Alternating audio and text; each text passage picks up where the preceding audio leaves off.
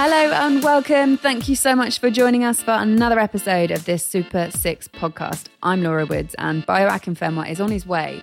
He's somewhere, just picture the scene, sweating, running, trying to make this recording. He hasn't quite made the start, but it's fine. He's going to come off the bench in super sub style and help me along with this one. So just bear with us until he makes the recording. Our guest this week is the first Everton player to captain England. Really, really excited to catch up with him. It's Phil Jagielka. He's coming on in just a moment's time. A reminder as well, at the end of the podcast, stay tuned because we're going to do our fixtures, our Super 6 fixtures and our predictions for the last remaining round of the Premier League, which is this weekend. I can't believe it. Okay, so we're going to do that in just a moment. Let's go and meet our guest. Predict 6 correct scores on Super 6 this week for a chance to win £250,000. Download the app and play by 3 p.m. on Saturday. Head to skysports.com/Super 6 for more details. So this week's guest is Phil Jagielka, and I'm really chuffed to have you on. Come across you a few times in the world of football, and it does feel like you've been round a long time as well, Phil. Does it feel like that for you? It does, yeah. Most mornings when I'd get up to get out of training, it feels like I've been hanging around quite a while. Well, let's take you right the way back because, I'm going to give you the dates. I'm sure you know them anyway. You began your professional career, Sheffield United, 1999, year 2000, and you were 15. That's when you joined. And Neil Warnock was a manager at the time. What was that like? First of all, to sign for Sheffield United at 15, to start your career in a club like Sheffield United and to have a manager like Neil Warnock? Yeah, it was all a little bit of a whirlwind. Funnily enough, I was at Everton at the time when I was 15. Got released. There was a little bit of a connection between Howard Kendall and obviously Sheffield United and Everton. I think they may have got like the gist of who was getting released a bit earlier. So I went there, went on trial. Thankfully got a 3-year scholarship. Moved over to Sheffield, and then sort of the journey began. I was doing pretty well, playing in midfield in these days, not at the back. I was at the time we had Steve Bruce was manager then. Adrian Heath took over. He was looking at actually giving me a professional contract. There was talks going on between my dad and the club. Unfortunately, he got sacked. Neil Warnock came in, and I'm sure the gaffer won't mind me saying he wasn't known to bring through too many young players. He was all about getting the experience in, getting people who he knew would do a job, and getting us up the table. Because I think we were struggling at the time financially. We weren't in a great position. But for whatever reason, the gaffer decided he wanted a little bit of youth in his team and called me up. Like I said, and I'll thank him forever for that. He gave me a chance. He looked after me. Many, many good memories over the course of the next sort of 6-7 years, and it was nice to be given a chance. What was he like? It's really difficult because if you see the person, I'll still look obviously on social media and you see all the old videos, all the gifs and stuff when he's a massive part of it. And that's sort of the character he is. I think off the pitch, a really gentle guy, family man, loved everyone around him. But as soon as he put his boots on or his tracksuit and ready for training or ready for a game, I wouldn't say he came possessed, but there was a certain element of that. And he was a winner. He wanted to win games. He had many different ideas and many different ways to do so. And, was very successful. I came across him when I was at Cardiff and I went to interview him. This was in their last season. This was just before his time at Cardiff came to an end. And I went to interview him at the training ground and we sat in his office and we set the cameras up and everything. And on his desk in the office were like sweatbands for like around his head and around his wrists. And I was like, who are those? Because I thought it was like a fancy dress or something. And they were his. And he was saying that when all the players go out and train, he goes out and does his own little bit of training as well. Well, yeah, he wasn't always present at sort of every training session. He wasn't a coach. He was very much a manager.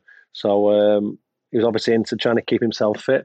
I'd never witnessed him, thankfully, in his matching sweatbands. But I can imagine he'll be some sight. But fair play to him. He's still going strong. He's still doing a fantastic job, and he's obviously keeping himself physically right as well as mentally. Do you ever have any stand-up memories of your time under him? There's a few. I think one of the main ones, like I came on as a sub West Brom away, and I got put in a near post zone for the defensive corner. The corner's come in. I've gone to head it. Someone's got in front of me, flicked it, and then the guy scored at the back post. So I'd have only been 18 at this time. So I've come in. I think we've ended up losing the game. I've come in. I've sat there with my head down, and I think it felt like anyway for the whole post-match thing, he was just shouting at me, and I was just devastated. And it was part and parcel of football that time. I didn't feel like I was being victimized. I was devastated myself. But that let me know that basically, I have to take responsibility now. I am a man. I am part of this first team.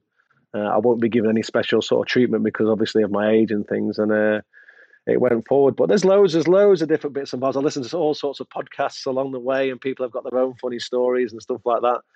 He used to get his hair blow dried sometimes, so he'd come there with an umbrella to training because it was raining. And then he'd want to get something out of his pocket or talk tactics, so he'd call me to come and stand next to him and hold his umbrella. So that'd be, and then he often called me his son, pretended I'd been round for breakfast, just basically to create that sort of bit of banter. And obviously I'd be sheepish to anything, a young lad, and them sort of getting called out for being sort of the gaffer's favourite and things like that. But no, that created the bond throughout the squad. The gaffer brought in many different types of people, many ages, many different bits of experience, and that's how he brought everyone together. Tell us about some of those characters that you came through the ranks with at Bramall Lane. Well, the lads that I sort of came through as part of the YTS and Pro was obviously Michael Tong, Nick Montgomery, but players in and around the time. We'd brought Rob Koslick in, Michael Browning. These were promising young lads from other teams. Brownie had a fantastic start at Man City, but sort of dropped off. So we'd managed to get him on loan, I think, initially, then managed to sign him. But Wayne Allison at the other end of the spectrum, Stuart McCall, Shorty, Morgs. We had so many different types of people along the way that had their own little journey, or at least joining our journey. Some fantastic times. He had about 1,000 strikers over the course of the 6 or 7 years. That was always a thing that he liked to collect. Maybe they didn't get as much of a chance as they would have liked when they'd come, but 100% he liked to collect strikers. What was the time like? Because even though those dates, it's not a million years ago, but football looks a bit different now, doesn't it? How has it changed? How long have you got? Well, for instance, you're obviously aware I've been in goal a few times, and the whole reason I've been in goal is because different amount of subs for one. 5 subs back in them days, and he chose not to put a goalkeeper on one of the 5 because he didn't think he'd need it. So there's one massive change. Offside rules changed probably 100 times since those ones. I just think it was obviously a bit more rough and ready. I think you played as you saw. The referee made decisions on the spur of the moment and stuff like that, which I think created a lot better atmosphere. We had a season where we must have had probably 40, 50 games. We got to both semi-finals and the playoff final in the same season, and it just felt like every other Tuesday or Wednesday we had a night at Bramall Lane, and it was the atmosphere was electric, and we were scoring last-minute winners to keep ourselves in the promotion push or qualifying. Playing against Liverpool, Tongi scoring those sorts of goals, and football just it seemed more simple. I don't know if that'd be the word, but it was just basically less analysis. We knew a little bit about the team. We couldn't say we knew every single player individually. We just roughly knew what pattern of play, what shape they'd play, and go with it. Whereas now there is a lot more information about every single player, every single penalty that's taken, every single free kick that's taken. We see people lying down on the floor now, underneath the wall. It's just there's so many different bits and bobs. But when you move along with the times, that's probably the best part of 15 years ago. I think most things have changed in the last 15 years. How do you, not to go off on a tangent, but how do you pick the person that has to lie down? Well, we don't do that. I'd presume it's something probably similar to cricket, who goes in at silly mid-off or whatever it's called. Yeah. It's normally the youngest or the one that's only just been called up. The job that no one wants. Because, yeah, exactly. Well, normally you get quite tall people in the wall, so maybe it's one of the smaller players that would end up lying down and making, I think they call it the draft excluder nowadays. Is that what they call it? The term that for makes it? A lot of sense. I think so, yeah. Oh my God, I think we're just going to be joined by Bio Akinfenwa because, this is how he rolls in every now and then. He's a bit late. Bio, are you there? Stop that. Yes, Bio, are we doing you okay? Listen, it's been a nightmare with this Wi-Fi. It's been a nightmare. I apologise. It's all good. Well, look, you're here now and you haven't even missed that much. We've basically gone through the journey at Sheffield United and we've come up to the point where we've spoke about the League Cup and the FA Cup semi-finals, playoff final as well. You did eventually get promoted with the Blades into the Premier League. That must have been like that journey to be along and be a part of must have been amazing. What was it like? Well, Obviously it was perfect, getting promoted, especially after going so close a couple of years previous with the playoff final. But the actual start of the season was horrendous. We went to China on a pre-season tour, and it was the longest pre-season tour ever. We didn't get any sleep. Obviously, different culture, different food. We struggled massively. Everyone was jet lagged for about a week or two afterwards, and we were thinking like, "Oh, we've got no chance this year." But when you play in the Championship, it's all about getting the momentum started early doors, staying up there, fighting out. You're going to lose some games, you're going to win some games. As long as you're up there for the majority of the season, you've got a chance. Come towards the end of May, and that was what it was all about for us. And I think it was pretty much a 3-horse race between us, Watford, and Leeds, I think. And we managed to finish second and get promoted with a game to spare. So I think I just remember driving around Sheffield on open top buses and stuff like this. It was just a remarkable experience. Because it is an amazing, Sheffield is an amazing place, isn't it? An amazing place to have that kind of experience and to give that to the fan base. Well, yeah, it's a massive footballing city. Obviously you've got 2 massive clubs in there. They've been around a long, long time. Probably not doing as well as they would like to at the moment, especially the double relegation for the city. But that's just part and parcel, of football. I look back 2 or 3 years ago when I'm watching from afar. I'm still at Everton. I'm seeing them go through a similar journey. Open top buses, winning leagues and getting promoted. Keeping an eye on it, obviously, because as much as I'm from Manchester, I'm not a Sheffield lad. But when you spend 8 years in a city and it's given you the opportunity it gave me, you do become attached. So it was fantastic to see that. Even better, when Chris Wilder gave us a phone call and said, "What you up to? Do you fancy coming over?" And I'll be ever thankful for him again for giving me the next part of the journey.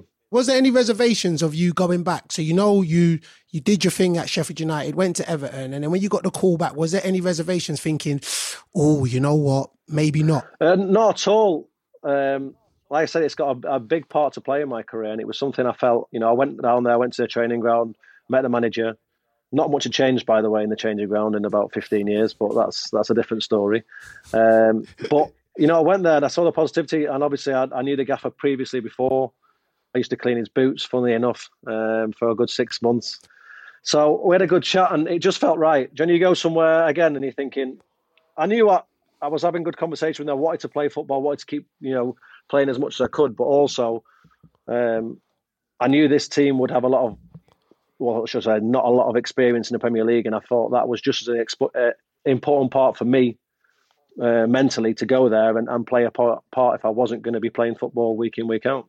And it was for that season when Sheffield United got promoted and finished in the what was it in the end? Was it 7th? I think it may have been 8th. We didn't have the best post lockdown. Yeah. But to have that first season back in the Premier League and to be as brilliant as that team were, and I always remember, I really enjoyed all of the interviews that whenever you come across Chris Wilder, you really enjoyed those interviews because he's a real character, isn't he? And he kind of is uncomplicated and just really honest with you about whatever's going on. And that must have just been your whole team that season must have just been wow, this is amazing. For example, I came across him once at a dinner, and it was a dinner for Jurgen Klopp and Pep Guardiola. And I said, "God, you're doing all right, aren't you?" And he was in a jokey way. He went, "Piece of isn't it?" And it really made me laugh. And I just thought that's just him on over. But that first season was amazing. Well, yeah, we spoke before about we got a draw first game of the season. Second game at home, we won 4 points in 2 games. And then we managed to just build on that. We weren't amazing. We managed to draw quite a few away games, which kept us sort of head above water. Then before you win 1 in 2, 1 in 3, and then you're in a good position. And confidence was high. Fans were there. The atmosphere, everything was smooth and going positively. But the Premier League's not that simple, and I think everyone knows that. This year's a bit strange. There's been a lot of away results, a lot of totally different things to stats to what there was previously. But no, that's what Sheffield was about. And unfortunately for us, we've just struggled ever since, we've come out of lockdown. It's just not clicked and we've paying the price. So you got the experience of the Premier League. So, when you got promoted, and be honest with me though, Phil, yeah, was you a bit weary in the style that you lot played would work in the Premier League? You had overlapping centre-halves and that. So would you be thinking, "Raw, you know what? We can't do this in the Prem"? Or was you just like, you know what? It is what it is. We'll see. Because I ain't gonna lie, I watched in the Champ. You man was just duppying up the Champ, and then I was thinking, nah, they can't play the same way in the Prem. But you did, and you ended up. Wasn't eighth. quite the term I used, but yeah, I was thinking exactly what you were thinking. Especially pre-season when I had to play on the right a few times. We had a pre-season game away. Where was it at now?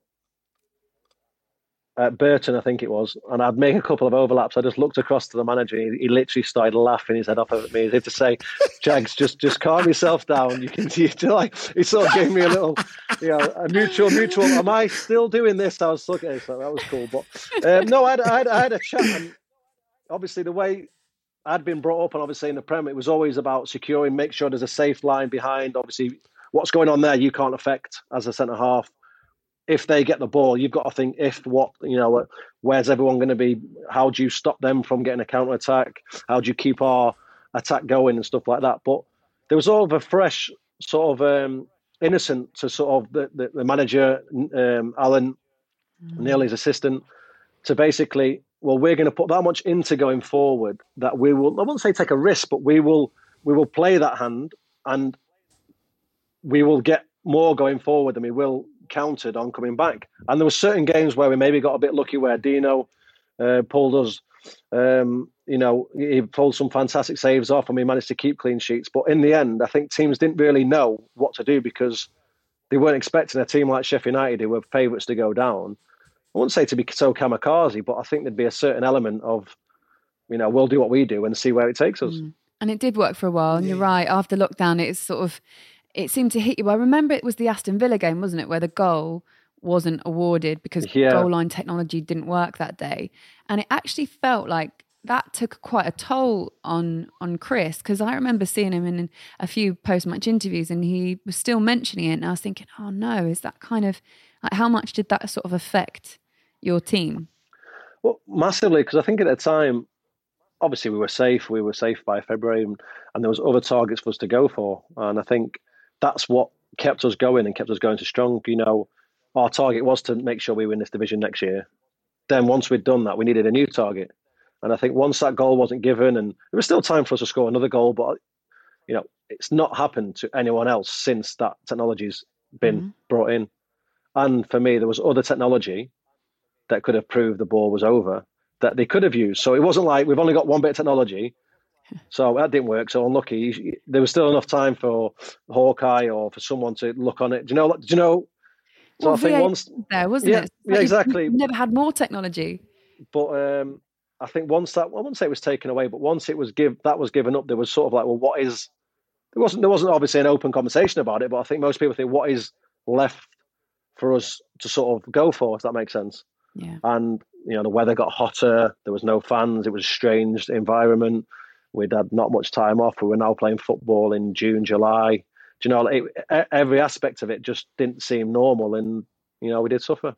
Of course, you play at the highest level. Like, tell the people, because I've touched on this throughout this podcast, throughout this season, how much, and of course you can see from the results, I guess, how much of a loss or a big difference is fans not being there, especially for a club like Sheffield United? It's huge. It can seem like an excuse, but I think if you ask most teams, they've missed it massively. I think we've just played my old team at Everton. They've struggled with their home form as well. And I think if you class the two clubs, it's a great atmosphere. The pitch is close to the fans. They can create a positive and a negative vibe either way, and it's what football's there for. You'd never imagine playing in such big stadiums that were totally empty and it having to mean something. It was literally like it was they do feel like practice games. You don't know where you are in the game. You kick off the game before you know it's half time. There's no emotion anywhere that lets you know the state of the game or what's going on. And same again, second half, normally last 10, 15 minutes, one way or the other. One team's nervous because they're holding on to a lead, or the other team's super excited and have got fans behind them that are egging them on to either come up with a winner or an equaliser. There's literally nothing. And I know obviously we're all supposed to self-motivate, each other and get each other through it, but you and I both know, but it's not about that. It's about the whole experience of the 90 minutes that are played and should be played obviously in front of fans. I can say this now, and I so agree with you, because I believe if Wycombe had fans this season, we wouldn't have got relegated. I mean, we got relegated by a point, and you've touched on it, because I know some people be listening and saying, well, you get paid and you should want to do it for yourself. And we do. Don't get the game twisted. We do.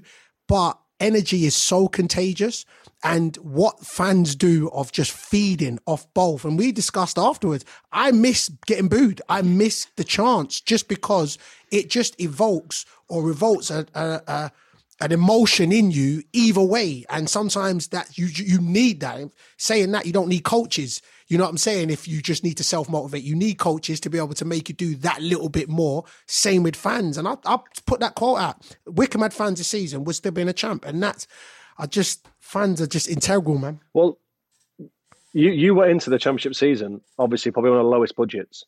But one of the things you did have going for you, obviously, is your team spirit and your stadium, your fans, the hostile atmosphere that people should have to go into. And like you say, when you're coming on and stuff and the fans roar, or like when you come on away from home, you're getting booed or whatever, it creates something, and it does. I don't know if it creates adrenaline. I'm not, I don't 100% know, but there is something that goes through your body, and even it goes through your teammates as well. It's like, yeah, we have got a chance now. Oh, yeah, we're going to do something. Whereas you come on and all you hear is, yeah. Do you know, because you've got literally 3 subs clapping you on or clapping you off, or the manager. It doesn't seem right. It doesn't seem like you're playing for anything. But obviously, I understand why. There's been a lot of, it's been a horrendous year. And we shouldn't be feeling sorry for ourselves in that respect. It's just been, like I say, it's just been a difficult emotionally playing football. You have to kind of speak as you find, though, to be in your own circumstance with this, because I've felt like this for the last however long we've been in COVID. You almost feel guilty about saying how it's affected your own life, because you feel like there's always someone that's worse off, which is life in general. But when you're talking about football, that is how it feels. Like, even from my perspective, when I sit in the stands and there's no fans around, I remember for the first few months when we were doing it, I was thinking, look, it'll be fine because next season it's back to normal. And then as soon as this season started and it became really apparent that it wasn't going to be back to normal for a really long time, I almost was like, I don't know if I want to be here. These kind of environments, it is completely different. And people will go, oh, you're lucky to be in the stadium in the first place. And you're kind of like, well, I know that. And then you feel like you're kind of justifying what you're saying. But I don't know how it feels to play that game in front of absolutely no one. But I know what you mean about it. It's almost like a sterile atmosphere, isn't it? You do pre-season games. And no one really likes pre-season games. Pre-season games to get them out of the way, get yourself sort of fit and ready for that electric atmosphere, first game of the season. To do, well, we've obviously got 38. Bayo's got a lot more. Is it 46? How many is in yours? I could not tell you, but my body thinks 110. You get me? To have that many pre-season effect sort of games, you can't get there. And they say we've all been brought up with playing with fans. If this happened for another 10 years and fans weren't allowed in, I'm sure the people 8 years from now would find it the norm, and it would be normal football and whatever, but it's not normal for us, and it has been hard. It is 46, by the way, Bayer in the championship. There we go. I knew that. I thought he said, what did it feel like? That's what I just want to throw. All right, so talking about like numbers. All right, so you're 39 in August. I am, yeah. So I just turned 30. So I just turned 39. Talk to me about a couple things I want to know from you. How much do you think the game's changed from, not something you started because that was a little while ago, but how much it's changed? We're the same age, so don't get it twisted. So how much do you think the game's changed, and how are you feeling? Body-wise, mentally-wise, how are you feeling? Well, we can start with body and mentally. It's difficult. It's been a difficult season mentally to watch on, and obviously the struggle we've had. Physically, I feel fine. I feel pretty much no different to what I did 3, 4, 5 years ago. I've not played too many back-to-back games, where obviously that's where that gives you a proper test of how you can get over, recover and go again. But every time I've played, I've got through it. I've played quite a few 90s and felt okay the next day. So I'm still ready to continue. I'm not sure where that will be or if that will be. That's a case of watch this space, and we'll have to just wait and see what goes on with that. As far as the game goes, Wycombe need a centre half. I'm just throwing that out there. Just throwing that out there, big man. You'll have to put a good word. I got you. We're repping for the old boys out here. As far as what's changed, other than the fact it's not black and white anymore since we started Bayo, but football, I don't know. I think with VAR and no fans, it's been horrendous. Well, I don't know. Well, I can't really say. I've not scored a goal. I know you have, Bayo, but it's not had the VAR in the champ. But I'm saying it just doesn't. I don't know. It just doesn't feel right. We score a goal now. It doesn't feel it's right. Like, it doesn't. Let's just wait. Look for a screen. Everyone does something different, and it's just. I remember like scoring goals, and I'm thinking like, I feel like an idiot because I wouldn't know how to celebrate, but you'd be buzzing, and so many things that go through your head. But you score now, and it's literally like scoring in training. It's like, yes, okay, we'll start now. Run back to the centre circle, get the ball, wait 2 or 3 minutes. Is your toenail offside? Is it not offside? So for me, it's really tough. No fans, VAR without. I don't think we use it properly. The lines are mental. Some of the lines I've seen, honestly, it's. I think if you can't see the guy's offside within 5 to 6 seconds of looking at it first time, I think most managers would say fine. I think VAR should be helpful for the one where the guy stood 2 yards offside and something's gone wrong, or he's made a really good run and he's 100% not on offside. I think they're the ones that VAR. I think if you spoke to every single manager at the top level and said, look, if his elbow's offside or his knee or his toe or his bum or the back of his head is offside by an inch, we're not going to give it. I think everyone would accept it. So football sounds really negative now. They're the negative side. The positive sides are the abilities that the players have got now, the speed, the power, the pace, the pitches we play on, everything else that you see there is amazing. And I am actually really looking forward to the Euros. Not 100% sure what's going to go on with the fans and all sorts with that. We've missed out on a big tournament for a while now. So as far as football goes and as far as our next generation of superstars go, it's a really positive time to be an Englishman and a positive time to be involved in football. All right, so with all the experience like you've gathered, you've gained, 2 questions. So the young boys that's coming up in, the Sheffield United and dealing with it, how do you help them? And will you get into coaching? I've not done my badges. I've never took my badges. Well, A, because I'm lazy, but B, because I've always said to myself, as long as I'm playing and I'm actually preparing to play most weeks, I didn't want to sidetrack that by thinking about the coaching side of it. It's an excuse and a valid one at that. But I think it's one that's kept me going for as long as I had. I think if I'd have given up, I wouldn't say given up, if part of me would have given up the playing thought process, either the body or the mind would have given up on the pitch, and then I'd have been in the coaching side a bit earlier. Everyone's told me I'm an idiot because the best facilities and the best way to do it all is whilst I'm still playing. I think I'd like to have a little go at coaching. I think if I continue to play football next year, I might make the transition of playing and potentially looking at doing my badges or at least starting them. But I'm not 100% sure, to be honest. I think it's another challenge that I quite like. I think over the course of the last probably 2 or 3 years, I've found it a bit easier to speak to, like I say, to the young lads, to add my bits in, post-match, pre-match, commentary, with the staff and things like that. So I feel a bit more at home talking about it and doing it. And I've had positive feedback, from players that I've done it with, not just young lads, but actual lads that I've probably played 200-300 games.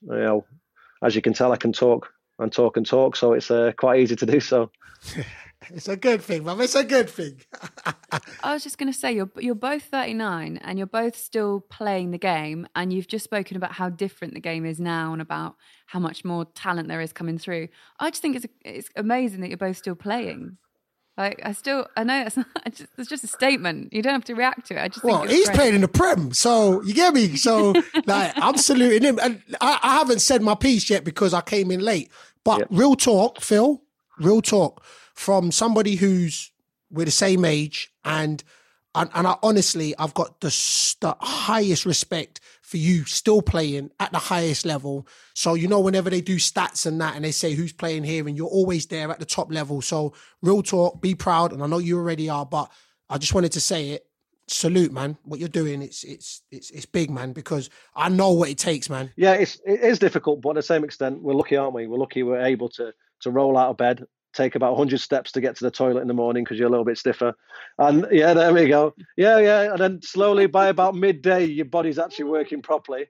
and then by about 2:00 you're ready for an afternoon nap. So yeah, we're all in exactly the Yes. same place and where you go. But like I say, we're lucky enough that people have still give us opportunities at our levels and to be able to do so. It's not easy. I'm not going to sit here and say I'm cartwheeling around and doing loads of yoga and I can do backflips and stuff like that. But it's something we both love to do, and I'm going to try and look to continue, and I'm sure you are the same. Now, we've spoken about Sheffield United quite a lot, but I want to talk about your time at Everton as well. So you signed in the summer of 2007.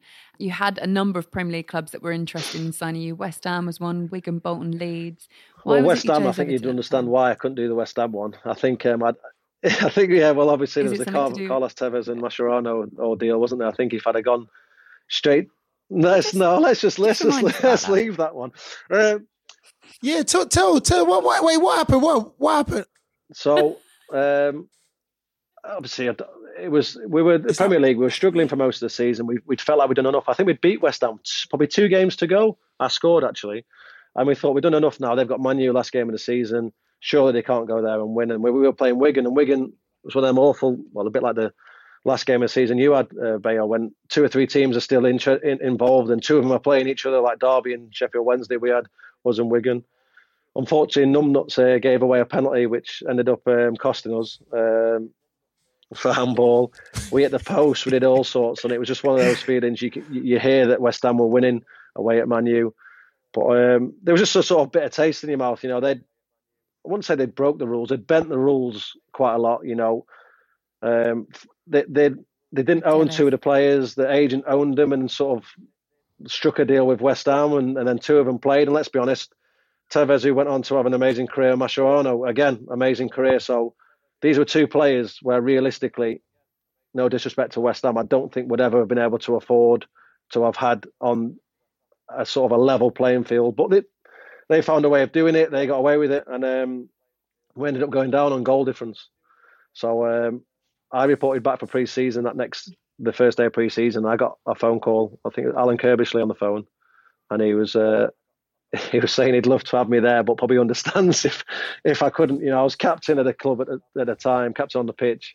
I'd come through the youth and all sorts. I couldn't. That'd have been probably spitting in most Sheffield United fans' faces if I'd have gone to West Ham. So, I was always very keen on obviously being a northerner, staying up north, having Everton. Everton had a fantastic season. I just think they one season before nearly qualified for the Champions League. So. When they came a knocking, it was an easy decision. Funnily enough, the club, I knew how to get there. I'd been there as obviously a young lad and deemed not good enough. So it was nice to go back there with a little bit of a grit in my teeth.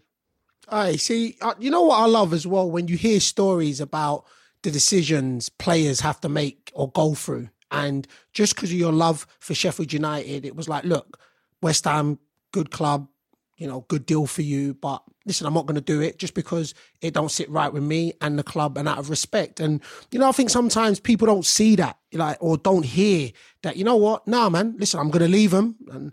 But at the same time, I'm going to show my respect by going somewhere else just because of what happened. For me, I think that's wicked. And I think sometimes people don't hear enough of these stories. They always talk about footballers as selfish but that for me right there, I think that's beautiful, man. Well, that's just, obviously the way I've been brought up. I've always had a love for Sheffield. They gave me a chance. That's a lot of people weren't prepared to give me that. Like I said, the journey I've been along, there's been many people that have helped me out along that way. And Sheffield United as a club obviously have played a massive role. Same with Everton. There was probably opportunities where potentially I could have tried to force a move and stuff like that. But I also realised what platform they gave me, to go on and be an international footballer. So I think you've got to be grateful for what's going on in the present rather than sometimes looking too far ahead in the future and trying to grab things that maybe you shouldn't do at the time and regret in the future. Some of those managers, so you played under David Moyes, Roberto Martinez, Ronald Koeman as well. Who do you think brought out the best in you and why? I think David Moyes would have to be. I got there. I didn't play instantly. I played in a few positions, man marking people in midfield, right back. Then eventually, the African nations came just after Christmas, and we lost Joseph Yobo to that competition. So there was a spot sort of available at centre half. So I managed to get in there, have a few good games, and pretty much secured a place there. But as much as I'd grown up as a man, from a boy to a man at Sheffield, coming obviously as a 15, 16-year-old into Neil Warnock's style dressing room and the characters around there. I was now in the best league in the world, and the pressure was on. I wouldn't say I was guaranteed to play at Sheffield, but I was one of the first names down. Whereas I'd come to Everton now, and I wasn't even in the first team sheet. So it was a case of different thought process, and I had to get myself in there. So managed to get in there and stay behind. And then we had some fantastic, cup runs, some fantastic positions in the league. And as I said before, it allowed me to make my international debut and get a few caps. All right. So I want to ask from a player's point of view. So you left Sheffield United to go Everton. When did you realise that, or did you realise that the level or the step up was like, training? Like, these are some players here. Like you said, you was first name on the team sheet. So when you went to Everton, were you like, like, I've got to step up my game? 100%. You turn up for training and you are a little bit in awe. The same time I signed, it was the transfer window we had, which was pretty good business in the end, was me, Leighton Baines, Yakubu and Stephen Pienaar. The previous one, I think, was Tim Cahill, Tim Howard, Phil Neville. I'm not too sure. So that was like the last two transfer windows, obviously, with some sort of big names in there and all sorts. And Andrew Johnson, I think. And you step up there and you're like, oof, okay. So boxes, you do the boxes, you'll be thinking, please don't get in, please don't get in. Do you know what I mean? You're getting in, people are nutmegging you, thinking, oh my gosh. It took me back to being 17, 18 again with the first team. It was almost going back a few years. But then such a good bunch of lads, you'd obviously get used to it, and then you'd have to earn your stripes again. It's just the way it goes. I was now 23, 24, and I had to earn my stripes again, which was something you look at as maybe looking like a bit of a negative, but not at all. It was a case of like resetting your focus, going again, and that's the way it was. And as soon as I got in the team, you're walking a bit taller, a bit prouder, and all sorts, and confidence has grown. And obviously, when the team's doing well, for you keeping other people out of selection, rather than being, like you say, a little bit more guaranteed to play is a different buzzer totally again. You talked about some of those high points, about the cup runs and things like that, about some goals perhaps that you scored. 2014, September, a 30-yard volley against Liverpool. Sorry, Bayo, to bring it up. We said we wasn't going to talk about this, man. Really we did, sorry. Man. Sorry. But it was pretty special. 91st minute of the Merseyside Derby. That's like, surely that's like one of the peaks. Yeah, obviously an iconic moment for me and all the Everton fans. Quite a lot of Liverpool fans as well now come up to me and sort of half curse me a bit like Bayo have. But look, Bayo, you can't say anything. The derbies I'd played in over the years, you'd had about an 80% success rate. So you've got to give me at least one sort of miss-hit shot from 30 yards. Come on, give me something. Phil, it's been a pleasure. Thank you so much for coming on this week. Hey, Phil, listen, I've showed you nothing but love. I do not retire. Make it to 40 and we'll have a retirement party together next year. Oh, gosh. Good luck for the rest of the season. We'll see you soon. Bye-bye.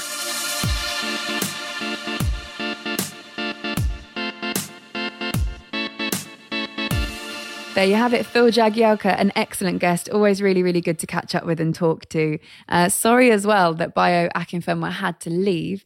He just flits in when he likes, flits out when he likes, but you can do that when your name is Bayo Akinfenwa. So he will be back next week with me for one more episode. Now, we're going to do the Super 6 fixtures for round 57. I've got them in front of me now, all Premier League, as you'd expect, because it's only the Premier League going now. So first one is Manchester City against Everton. Despite the fact we've just been big on Everton up, I'm actually going to go for a City win because I think that loss to Brighton really hurt Pep. I think they'll want the momentum back for the Champions League final, so I'm going to say 2-0 to Manchester City for that one. Next, it's Wolves at Molineux hosting Manchester United. I did watch Wolves actually against Spurs and they struggled quite a lot, so I'm going to say Manchester United are going to win this one 2-0. Sorry, Wolves fans. Next one is Villa against Chelsea. Chelsea, again, I think they're going to be on a roll as well. They want to secure that top 4 finish. So I'm going to say Chelsea are going to win this one 2-1 against Aston Villa. Then you've got Leicester Spurs. I'm really struggling with this one. I've thought a lot about it and I can't split them because, again, I've seen Spurs play recently against Wolves and Dele Alli was brilliant. They had lots of really good players. Højbjerg was really good on the pitch that day as well. Leicester just losing to Chelsea. Oh, it's really hard, but I'm actually going to say a draw here. I'm going to say it's high scoring 2-2 draw between these two teams. Then you've got Liverpool taking on Palace. That one I'm going for a 2-1 win for Liverpool. Finishing off with Arsenal against Brighton. Brighton can sometimes be a bit of a bogey team for Arsenal, but I'm staying strong for Arsenal. I'm going to say it's a 1-0 win for Arsenal at the Emirates, last game of the season. Guys, thank you so much for listening. Get involved if you want. You can follow us on Twitter and Instagram at Super6. Big thank you again to Phil Jagielka and Adebayo Akinfenwa. Remember, you can hit the like and subscribe button if you're enjoying this. And we will see you again next week for the last one of the series. Thank you guys for listening.